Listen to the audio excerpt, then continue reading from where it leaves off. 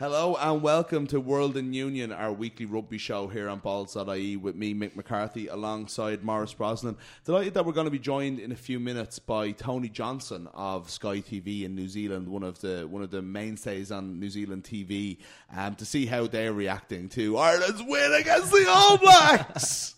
We did it! And we're just going to get the outside perspective on that, like this show does every week, you know, the outside perspective on Irish rugby and the game in general. And I'm going to calm down a little bit now. But Maurice, we did it! It was great. I didn't expect it to be as excited coming in. We beat the bloody All Blacks again. 2 out of 3. Yeah, I mean... old hat now. Almost sick of it. We've done enough of that now. Expecting it at this stage, you know, like Ireland, the great rugby nation that we are. But...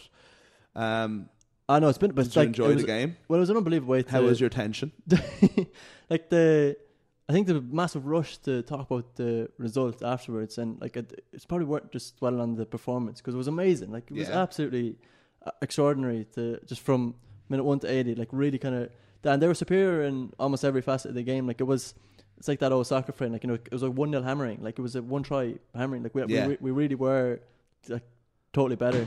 By far the better team, yeah. At least for, you know, and in the first 60 minutes, and there's always that kind of let's invite them on. That's going to happen. It's unfortunate, but our defensive systems never dropped during that either, so it was all okay. One thing though was when we got Tony on, and we'll speak to him in a minute, was I was expecting the New Zealand media to be a little bit kind of sour grapes is probably the wrong word, but normally they just expect that like either Ireland, you know, got lucky and beat us once and it's no big deal and let's not make too big a deal of it, or the referee did something, or New Zealand were terrible and all this. None of that. Here's some of the bits from New Zealand media. Ireland are the world's best and deserving of that mantle. Ireland deserves every accolade. Ireland deserve to be seen as the world's best team, even if the rankings don't agree.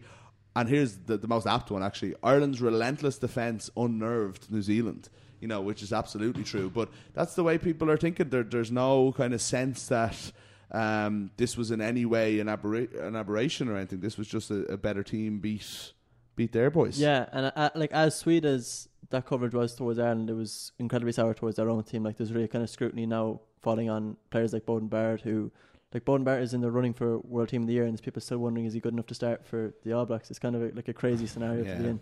That's what happens when you win a load of World Cups and you're always the best team in the world. But yeah, I think we'll get to Tony now. Tony Johnson of Sky TV in New Zealand. Thanks so much for joining us. As I said, I was saying to Maurice there, Tony, when we booked you to come on earlier late last week, I was expecting us, no matter what the result, to be, you know, a little bit of maybe of a tense conversation, a fiery. New Zealanders generally don't like when things are put up to them. The New Zealand press generally quite protective of the team, protective of the spot in the world rankings, expecting possibly a spiky conversation. And imagine my surprise when I look at all the New Zealand papers and websites over the week to see nothing but a magnanimous reaction to Ireland's win over New Zealand and the fact that Ireland were in fact the better team on the day. I suppose there's a bit of a difference when you lose to Ireland. You're probably not going to get your faces rubbed in it. That's one thing. I mean, I could think of a couple of teams that we don't like losing to very much because, you tend to cop it a bit. But I think there's a genuine regard for what this Irish team's about. I think there is probably a genuine regard for the Irish in New Zealand. A lot of us come from Celtic stock after all. But I just think that there's an acknowledgement here that they were beaten by a well superior team on the day, a team that was superbly coached, had a great strategy, but carried out to a team passionate performance, and you just got to take your lumps. I mean, look, it's not like the reaction would be, say, if they lost in the semis or, God forbid, the quarterfinals of the World Cup. That can get a bit feral, and obviously. And also what happened last year with that farcical finish to the Lions series. I think people were pretty upset about that. But no, this is just a situation where they've been outplayed by a team, and you just got to take your lumps and give credit where it's due. Yeah.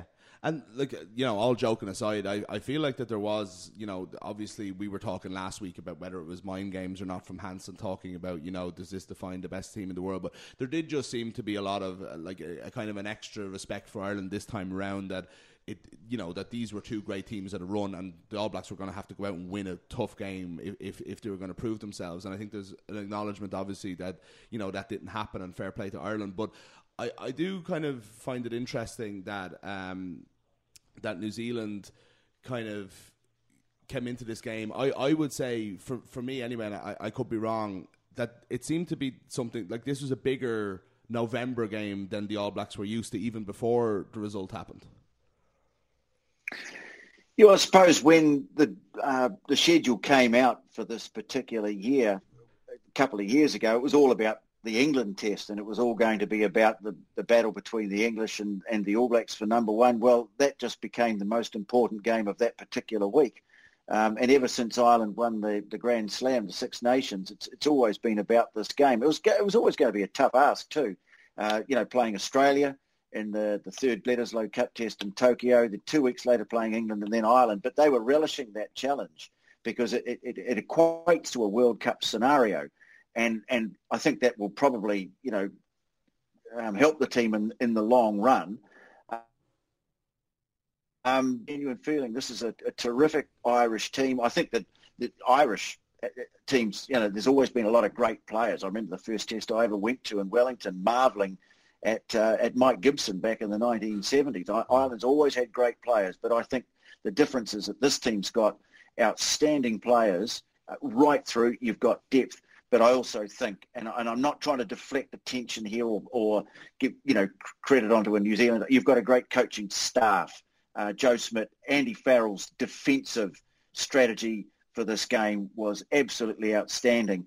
But you can have the best strategy in the world. You've got to have the players to carry it out. And so, what it means is that Ireland are rated. They have to be, and this has been acknowledged here in New Zealand.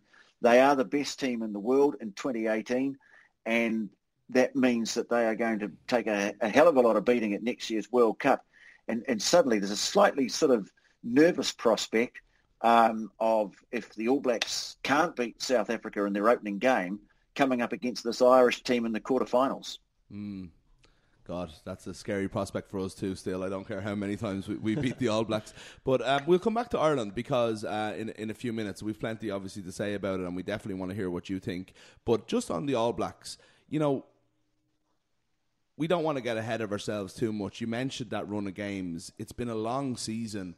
We're leading into a World Cup year where I think they're going to be a little bit better managed and a little bit more rested. Were the All Blacks just exhausted on Saturday night? There's a moment, I think, even at the end where Retallick, who's been so immense, and he didn't have his greatest game, and Ireland kind of targeted him, and he drops the final ball at the very end of the game, and that man just looks... Now, he's devastated, but he also just looks absolutely exhausted. It's been a long year.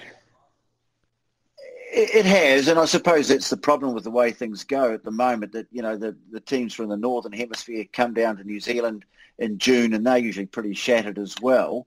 And you could say that, although I think they have tried very hard to manage the New Zealand players so that they would be in some kind of peak for this end-of-year tour. I think probably...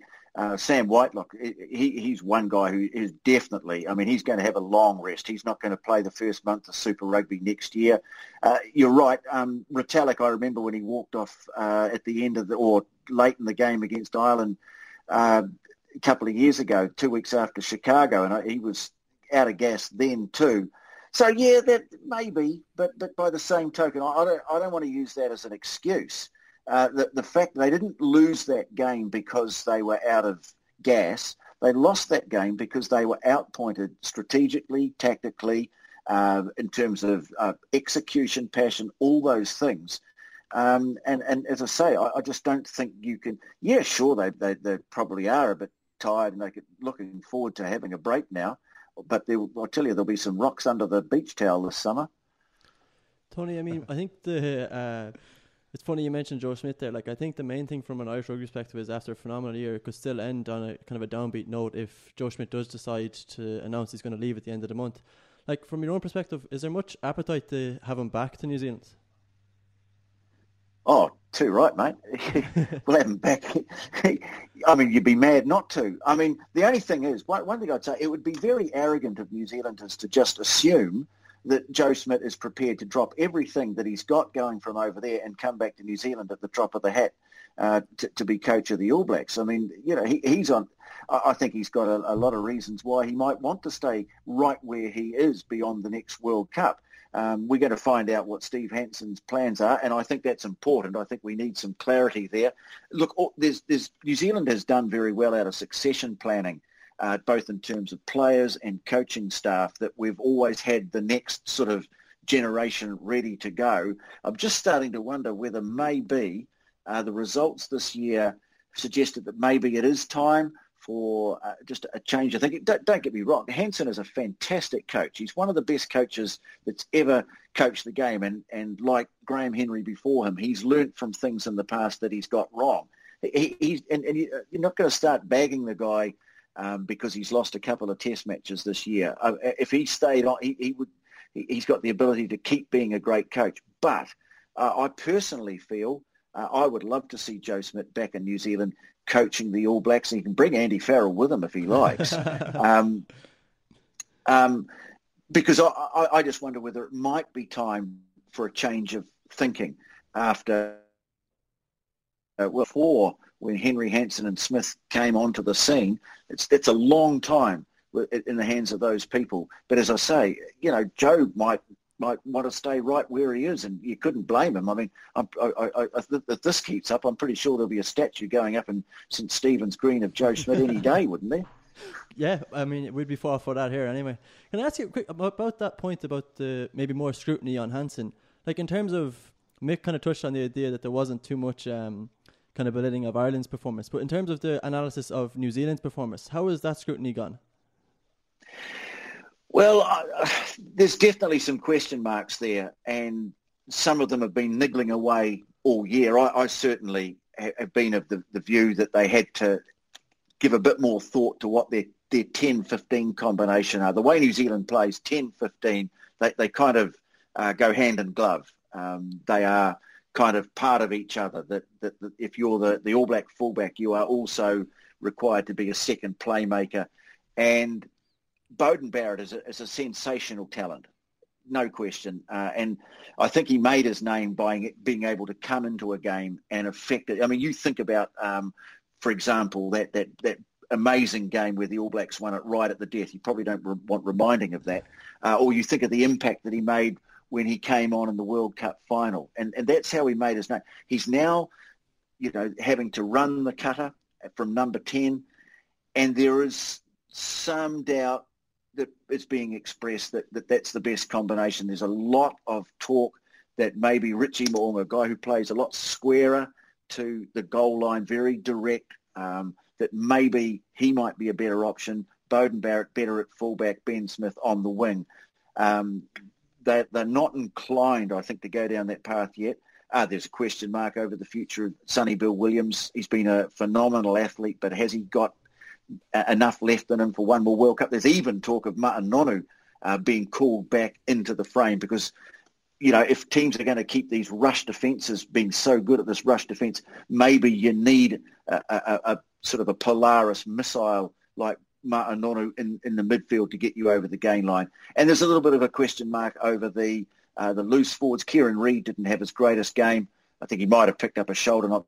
That might have been a problem. There's a bit of an issue around the depth behind Liam Squire at 6. So there's a few question marks that have come out of this year, and also about the tactical game, that the All Blacks have been working on trying to expand their attacking game, to develop it, to take it to new levels, to try and beat these claustrophobic defences that the Lions last year and Ireland have been able to use to such great effect. And the jury is out on whether that has really succeeded, and maybe a little rethink is required there. But hey, the good thing about when you lose a couple of games like this, and they've got plenty of time to assess the damage, if you like, and adjust. And that's something that New Zealand traditionally has been able to do pretty well. Yeah. And you totally wouldn't bet against them. But I suppose with the World Cup, you're saying that South Africa game suddenly becomes this be all end all at the start of the World Cup. It's like that's hit the ground running and stuff like that. Do you think that he will spend next year, between the Rugby Championship and everything else, doing a little bit of experimenting, doing a little bit of kind of trying out different players, trying out different systems, or is it going to be, let's make a decision, let's play how we're going to play and perfect that in the next 12 months? Well, I think what they've been doing is that they've been trying lots of different things over the last 2 years, and if something works, they tend to put it away and not use it again, keep it up their sleeve for the World Cup. But I as I say, as a general philosophy about the way they've been trying to play the game, it just hasn't quite worked to the effect that they would have liked. I think by now they would have liked to have found a way around these, as I say, these amazing throttling defences that teams have used against them. So, it's a challenge, but I'll say one thing about these guys, they love a challenge. Yeah. And they'll put a lot of thought into it. It just makes next year such a fascinating thing, and it's got to be good for the game when you've got 5 or 6 teams that are a genuine shot at winning the World Cup next year. I think that's fantastic. Yeah, absolutely. And look, we're talking about Ireland like we're one of them. Like there's a big deal. Like we've got, as I said, the spiky reaction didn't come from New Zealand, but it did strangely come from Wales, I thought. But there's a lot of there is a kind of and it's an absolute fair enough reaction from the rest of the world saying it's all good being good in 2018, it's all good being an off year, but Ireland haven't got past a quarter final of the World Cup yet. We've had teams that weren't good enough, and we had teams that absolutely were good enough and just didn't get the job done for one reason or another.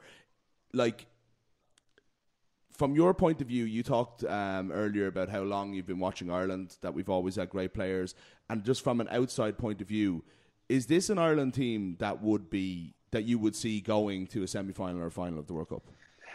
Well, to me, that's the big question about Ireland. It's always hung over. I mean, they've had tremendous teams. They had a team capable of doing well in 2003, but I don't think Eddie managed that team in terms of their workload particularly well. I remember going to see them before the quarterfinal, and poor old Woody, who'd been playing the house down, could hardly put a foot in front of the other because he was so bashed.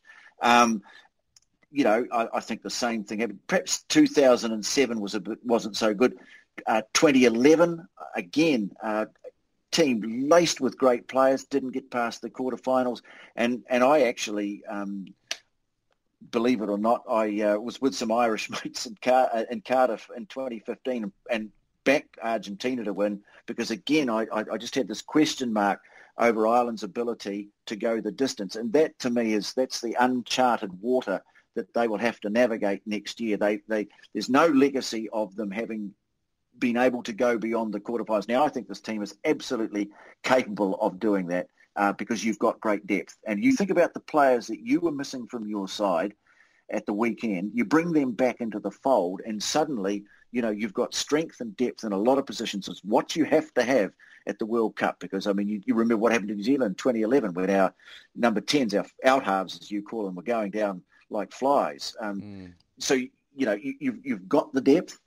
But as I say, it's that capability to go the distance. Okay, and I sort of get that point in a way that if you beat the All Blacks in one game and you have perhaps not so tough games either side of it, is that the same as winning quarterfinal, semi-final, final at the World Cup? And I'm not doubting Ireland. Don't get me wrong.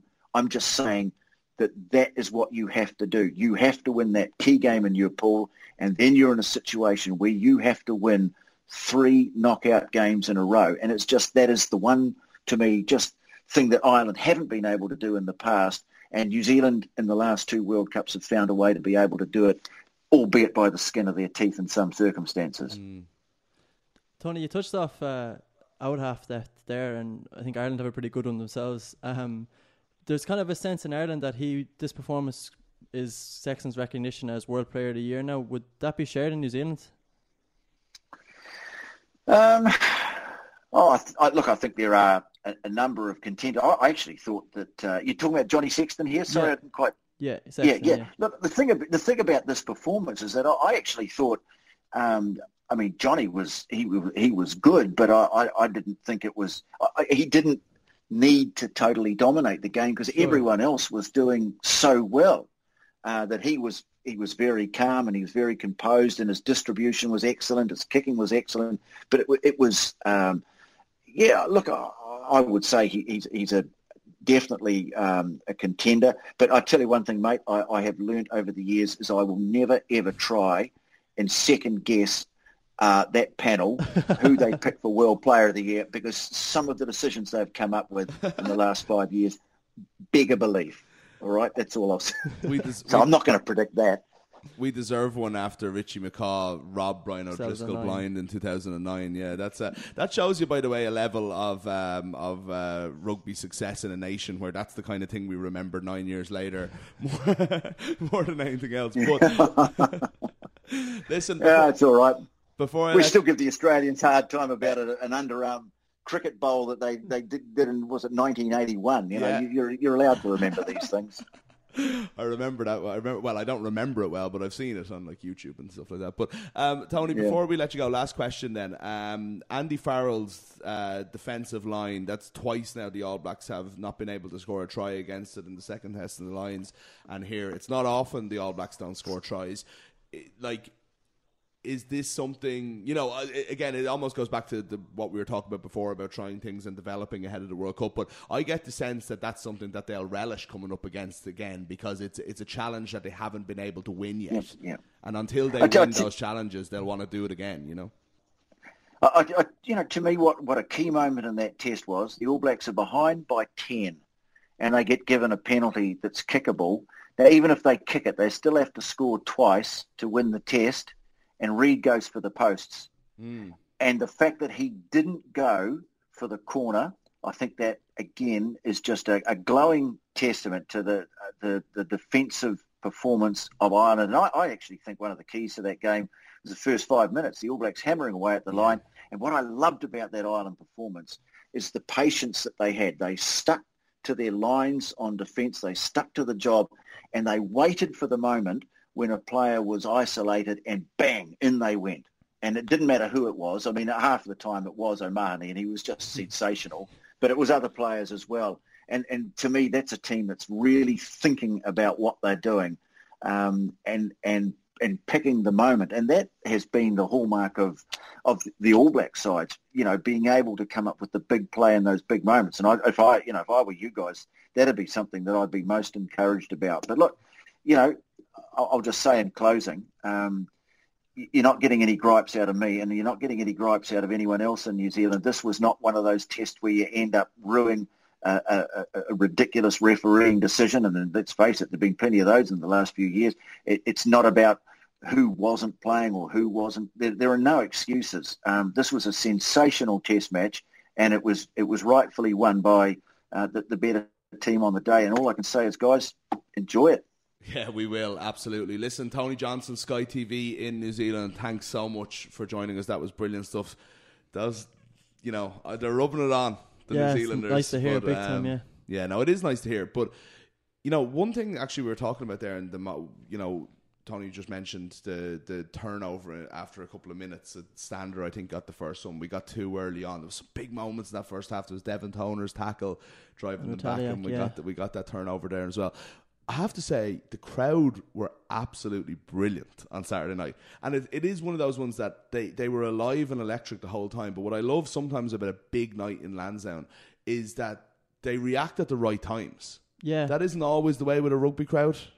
In all over the world, including Ireland. I don't mean, it's the same everywhere. But they know what is a really, really big moment. I think that just G's up players, and I think it gets under the skin a little bit of the opposition as well. It's really funny you say that. Like, we spoke to Jamie Heaslip in the week prior to this game, and one thing that he stressed, really, really stressed about the Chicago game was the difference the crowd made. And he was hoping, I think, slightly expecting the crowd to have a similar effect on Saturday, which it did. It clearly did. But he spoke about the lift he gave players just to see, like, the lift of green. He spoke about moments when it got really tough and to feel like it was like a second wave, like to feel that rush behind them. Like, he was really kind of positive and appraising of that. And at the time, I wasn't really sure how you received that. Like, is it just pandering to your fans? But there was a sense that he genuinely meant it, and I think you could see the effect of that. And it must have even been more than in Dublin. There's probably look, people have travelled, and you're looking at that, and that G's you up in its own way. But I think just the fact that it was so loud and electric, and people were just excited. They thought we were going to win, and when you go and give them the first thing to cheer about in the game,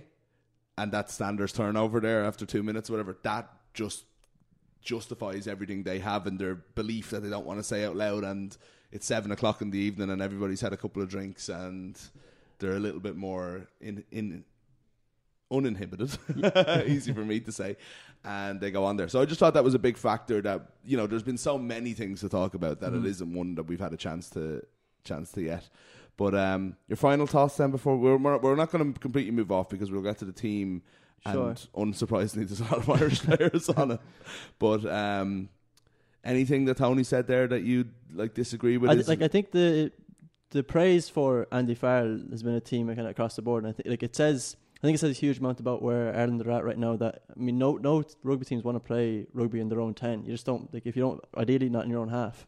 And it's now gotten to the extent where Ireland are going to just kick the ball away and trust the defence to win it back. Yeah. And when you've got if you watch that clip from when Stander, with the help of Josh Unfair, gets the steal, they tried it twice before. Once is Aki and once is Devin Toner, both trying to get over the ball. Yeah. And so when you've got this kind of arsenal of players all willing to jackal and kind of try and poach in that extent, and then you've got just monster tacklers like Josh Van der Floor and James Ryan, just constantly willing, they're relentless all the way through. I think it really leaves you in a strong position that you've got such a trust in your own game that it's not about keeping possession for the last 2 minutes. It's about trying to force them to do something. And it's funny because I'll hold my hands up and I'll always say this, that I'm not a rugby expert. I'm a fan of the game who's been watching it all my life, but it's such a technical game that you know there's so many different levels of how much of a an expert and to have a full understanding of the game, that there'll always be things in rucks and scrums and stuff like that I can't see that other people will, and I think that's a normal thing. And I think there's about, as I said, 20 levels. I'll be in the top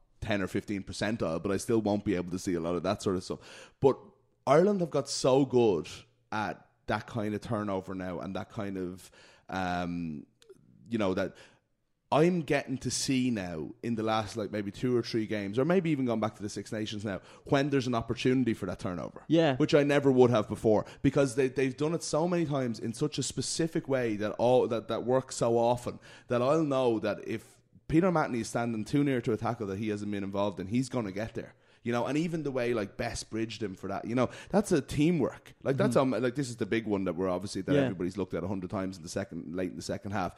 That's such a teamwork thing to do. Of O'Mahony's there, he's in position, but Best knows exactly what's happening. He's not going for the ball himself. He knows that his job is to get in there and hold O'Mahony up. And then as a unit, they're so in sync. It's absolutely exactly, I don't know if, as you said earlier, Stander with the help of Van der Veer, it wasn't just Stander. Exactly, yeah. I don't know if it's stressed enough how ballsy Ireland are in defence. You're playing with, if you play 14 men in the defensive line, that means you've got Rob Kearney and an entire backfield. Can you imagine a player like Ronan O'Gara, how much he would thrive in trying to pick to the corners? But when you're as suffocating as they are, and line speed, they don't have time to do that. They totally trust in their own abilities. New Zealand play 3 players in the backfield a lot of the time because they want to counter attack. It's an unbelievably efficient but also really kind of risky system that Ireland have just absolutely nailed. Yeah, it's also something people should bear in mind when we criticise, and I'm one of them, Rob Kearney for his counter-attacking skills, is that he doesn't have that same support that most teams will have, where you said last week at least 2 with New Zealand off and 3, he's often on his own there. Precisely, and he doesn't have anybody to spread it out to or to take men off him. Yeah, which is also why you need to take into consideration when a player like Jordan Larmour plays there, what he's trying to live up to.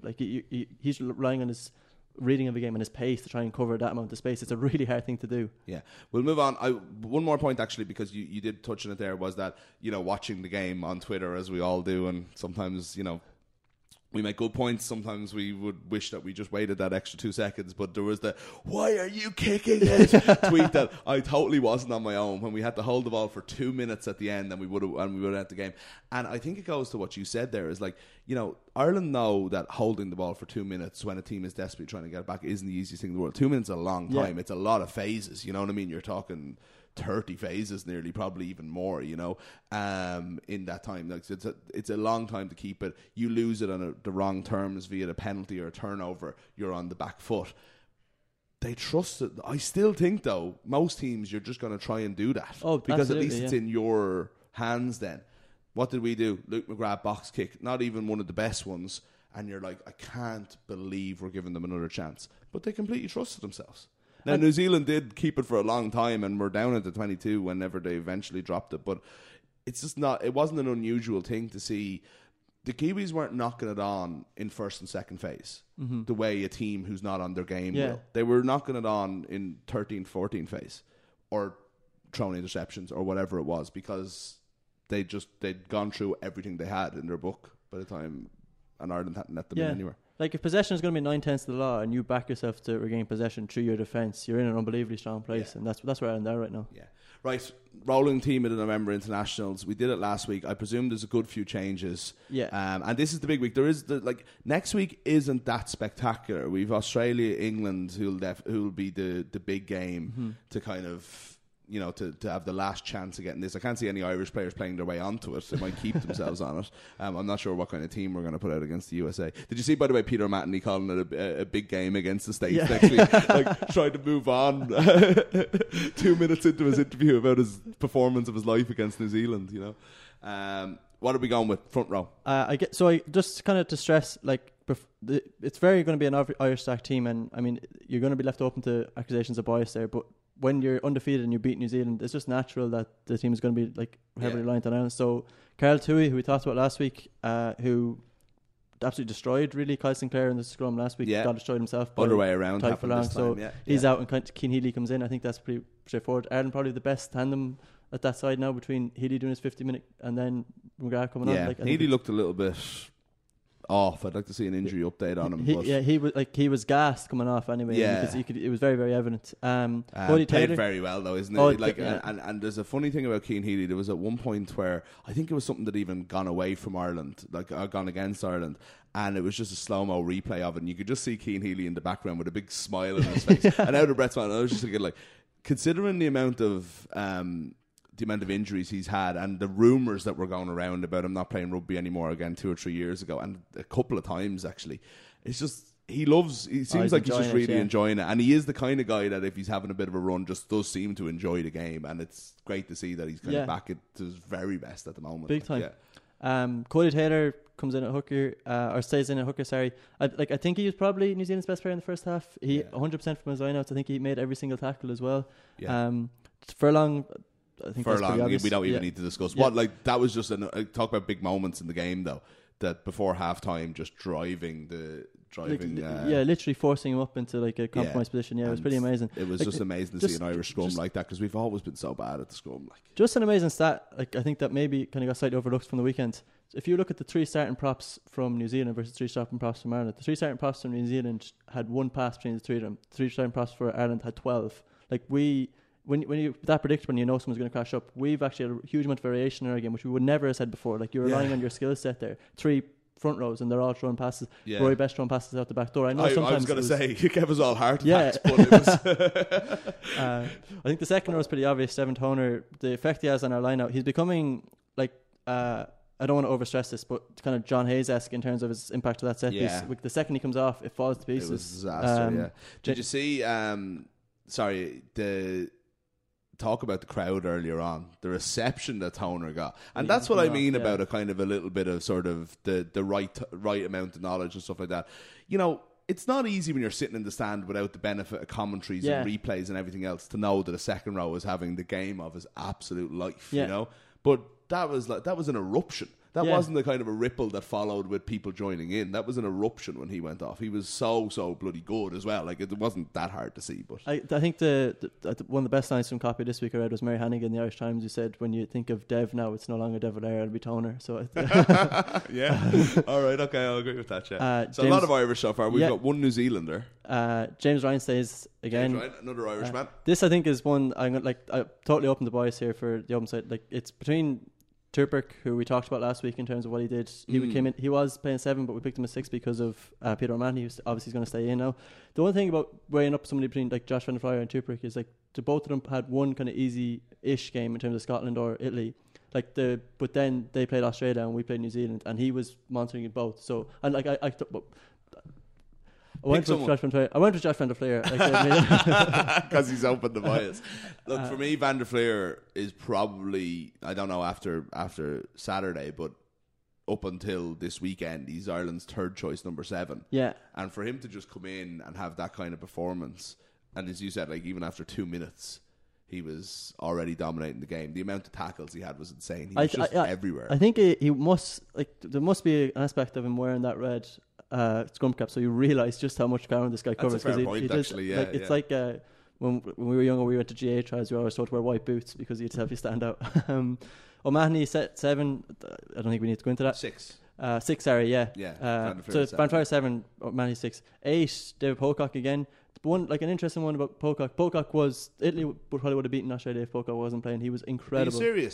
He was absolutely incredible. Like, this game was on BN Sports. Now, the thing about Pocock is he came off injured after 55 minutes. And like, Sean spoke about this with us last week about the amount of game times. He's played every single game for Australia. Like, he was the really grueling series against Argentina last week. He was there, South Africa, against New Zealand, obviously. Then he played last week against Wales, which is like Ross Moriarty went through him for a shortcut at one stage and he took a real knock. And he went off and failed a HIA this week. But Czech was under a huge amount of pressure and Australia play England next week. So there's a very good chance he comes back in, but I don't think he should. I think well, we'll see. Like, you wouldn't like to assume that the HIA will be manipulated. You know, and I don't mean that in a naive way, and I also don't mean it in a jokey way, because, you know, that sort of thing does exist. But I just think we are surely at a point now for, even though Czech is under pressure, that he won't have any say in that decision. Yeah. I hope so, anyway. Like so what came out this morning was that an injury update came out that Pocock had a neck injury. Now it didn't look like a neck injury at the time. It looked like, to me, he had cut it above his eyebrow. He went off groggy and failed a HIA. It looked like he failed a HIA. I'm not casting any aspersions on anything here. I'm just saying Pocock, in terms of player welfare, has played a huge amount of games. He's been phenomenal for Australia. Like, he is there. They're so reliant on him, but I don't think he should play next week. I think in terms of player welfare position. Right, okay. So Australia were no better than this week just because no, I mean, Conor O'Shea was really angry after the game in terms of a decision on offside decision. I actually think it might have been offside, but just in terms of the referee's call there. God, that would have been like they beat South Africa last year. You know, if they had kind of, it was a poor South African team, let's face it, but if they had gone on, but there's definite signs of improvement for it. Like, I know we keep saying this, but in terms of, like, when we look at what Zebre and Benetton have done this year in the league, they, like, last week they were really good. They were, like, really good last week again against Australia. Like, to beat Georgia, a team everyone talks about, they should be 6 nations relegation because Georgia will be ahead of them. To beat Georgia and then turn around and give Australia a really good game, it's not going to get any easier. They play New Zealand next, so. Yeah, I think some of the big guns are going home. Right, yeah, so it looks like from New Zealand, but it's still going to be up against it. But, you know, I'm glad they're playing those teams though, and especially if they are giving them good games. You know, they're getting more out of a 10-point loss or whatever it was to Australia than they are out of, you know, playing Tonga or something like, you know. So let's do the backs. So 9 was Ben Youngs, and I mean, I think England were all over the place and he didn't start at the weekend. Baptiste Seren, who we talked about last week, kicked another 13 points for France. Like, France, who, like, are starting to come good. Like, they really are starting to come good. That was something I wanted to talk a little bit about, because I, again, just saw some of that game, but more saw, like, a lot of kind of independent outside people who would have watched that game who were all kind of saying, France have something about them. It's just like, if they continue on this trend, come Six Nations, they're going to be a real team. Like, all these isolated players, great players that we used to talk about, are now kind of working in sync. Like, they've got a potentially frightening centre partnership now in Gaël Fickou, who we obviously know really well in Ireland, came back. So he's moved to Stade Francais, and he looks way leaner than he's ever looked. But he's playing alongside Bastro, who has become an offloading machine. Player almost, Like, I think I finished with 6 offloads. It's the most of anyone on the pitch by a long shot. Like, he was phenomenal. You've got a guy like Fickou who, like, there's a Teddy Thomas second try. He makes a 50-yard break and throws, like, it must be a 25-yard pass off his left hand, just perfectly lands, like, right in his breadbasket. You've got, like, these. They got Itiari from Clermont, was playing 6, like, was a frightening, just that back row. So now you've got somebody to work in tandem with Piccamo. I think they. Burnell seems to be getting things right there. They looked really good against Argentina. They should have beaten South Africa. So it's just. And this is a good South African team. Yeah. As we've kind of. Which will move us nicely onto our out half, which is Handré Pollard. Handré Pollard, who either scored or had an influential role in every single point for South Africa at the weekend, to the extent where he made the break for the first try, scored the second try, kicked both conversions, kicked the penalty from the touchline, and kicked one from his in the second half as well from the other side. But, like, was just a masterclass. I think he's not a centre. When he got moved across, that didn't work. I know what Razzie was trying to do, but it didn't work out when he got moved across. But I think that's pretty obvious. Johnny May, again, another obvious one. Stockdale has to come in. I think you can't really keep him out. Stockdale's in for May. just that X factor player. Quick one on Stockdale. Tried that chip, could have cost us the game when Reid came out. And just what I love about Ireland, and it's the change in the Joe Schmidt era over the last 2 or 3 years, was everybody was afraid to make a mistake. It was like Zebo's not in the team because he threw an offload that was intercepted one time and all of this kind of stuff. Whereas this was obviously something that Stockdale had either planned to do himself or was part of the game plan. And it's like 5 minutes later, he does it again, and we scored that try, and it was a brilliant, brilliant try. And it's one of those, like Joe Schmidt, and he improved a lot under the high ball as the game went on as big well. time, after a bad start. Joe Schmidt does this. Like, he gets old plays and kind of like sporadically intersperses them again, and they work to perfection. Like, that's a play we've used twice before. We've used it in 2015. Like they ran the exact same play, but it didn't work out to the same extent. But they have ran it before, and then. You look at what Scotland did against South Africa, for example. They scored a try against us, the centre in 2017. The centre in the line-out, picking it in the second channel and scoring. They ran a really similar play against South Africa the weekend. Like, these kind of long-term plays that are kind of creative and ingenious, like, they can be used again and again. Just like, once in a while. Yeah. Centres, Bundyaki stays, and then Jonathan Davies comes out for Gary Ringrose, who I think is probably, after Carney, the biggest linchpin in this Andy Farrell defence that we're talking about. What he does in that 13 channel is phenomenal. Tommy Seymour, superb. Tommy Seymour stays again, but one bad missed tackle. But after that, I thought he was amazing. Just probably that was Scotland lost to South Africa. Yeah. So okay. Their back three, with the full back, just finish off here, it was Stuart Hogg. Like, their back three were really, really good. So Hogg, for the lineup we just spoke about, he created that break, like chip off the line, and Willie LaRue kicked it out for touch, and they ended up scoring off that lineup. But their back three working really, really tandem when they go forward. I think it's like a Townsend-esque kind of facility that he really kind of works on this kind of cohesion with his teams. And you see, like, Danny Wilson has come in for Dan McFarland. Like, we probably would be as familiar with a guy like him, but he coached Wales in the under-20, that the great Ireland under-20 team that had Byrne, Josh van der Fleuer, Henderson, JJ Hanneran, when all that team. The Wales were the best team at that tournament, and he was the coach of them. And he's knocked around a couple of places now, but he's with Scotland with their forwards for Dan McFarland, who's come to Ulster. And it's really kind of these kind of creative coaches. It's good to see kind of creators with a bit of kind of ingenuity about them kind of get breaks like this, and it'd be really interesting to see what he does now. If Scotland could develop a pack along the lines of what he's done elsewhere, they could be really ferocious units. That's what I was going to ask you. Have you seen enough of them to think that they're going to be a hindrance to us? Because we're going there this year.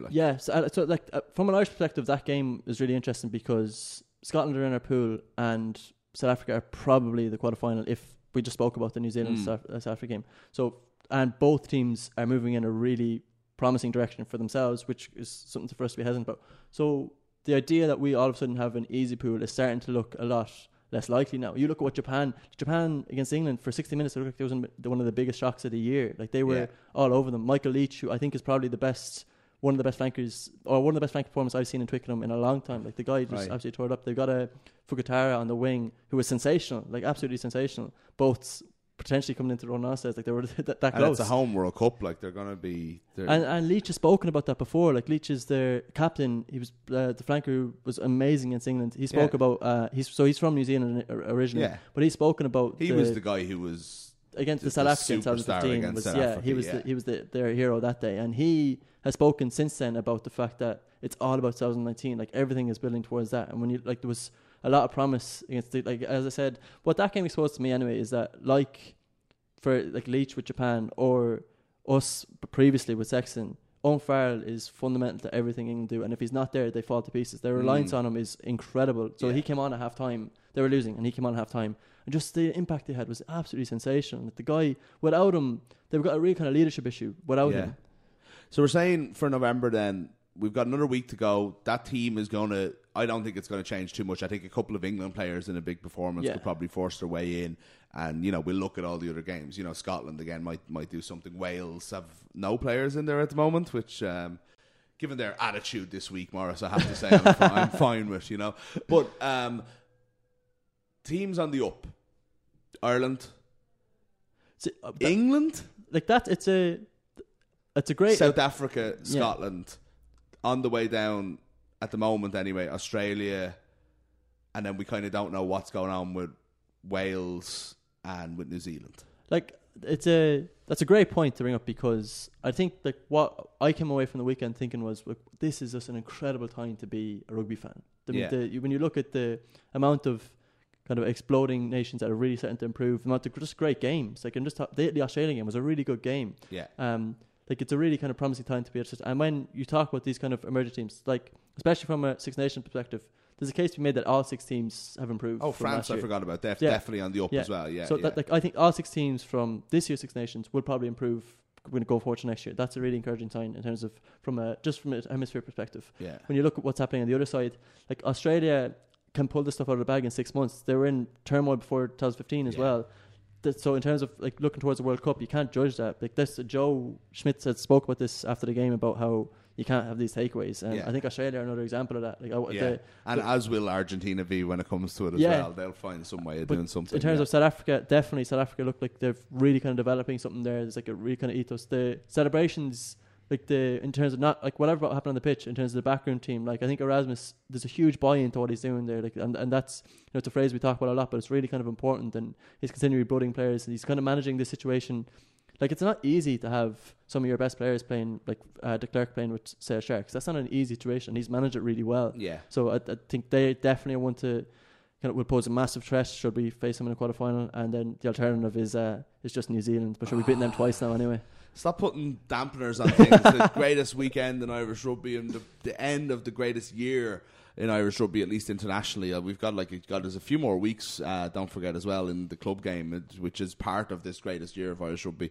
But yeah, all of a sudden now it's immediately, we've done that. We've done the kind of England 2003 route. We have to go and probably, win another Six Nations, and that everything's going to be about us peaking in 2019 again now. So look, we've enjoyed basking in the afterglow and the glory of Saturday, trying to get that outside perspective, but unfortunately Morris had to bring us down to earth and tell us that there's loads of other good teams out there too, and we're not going to get out of the quarterfinal again. But on that cheery note, we'll bid you adieu for this week, and we'll see you again next Monday.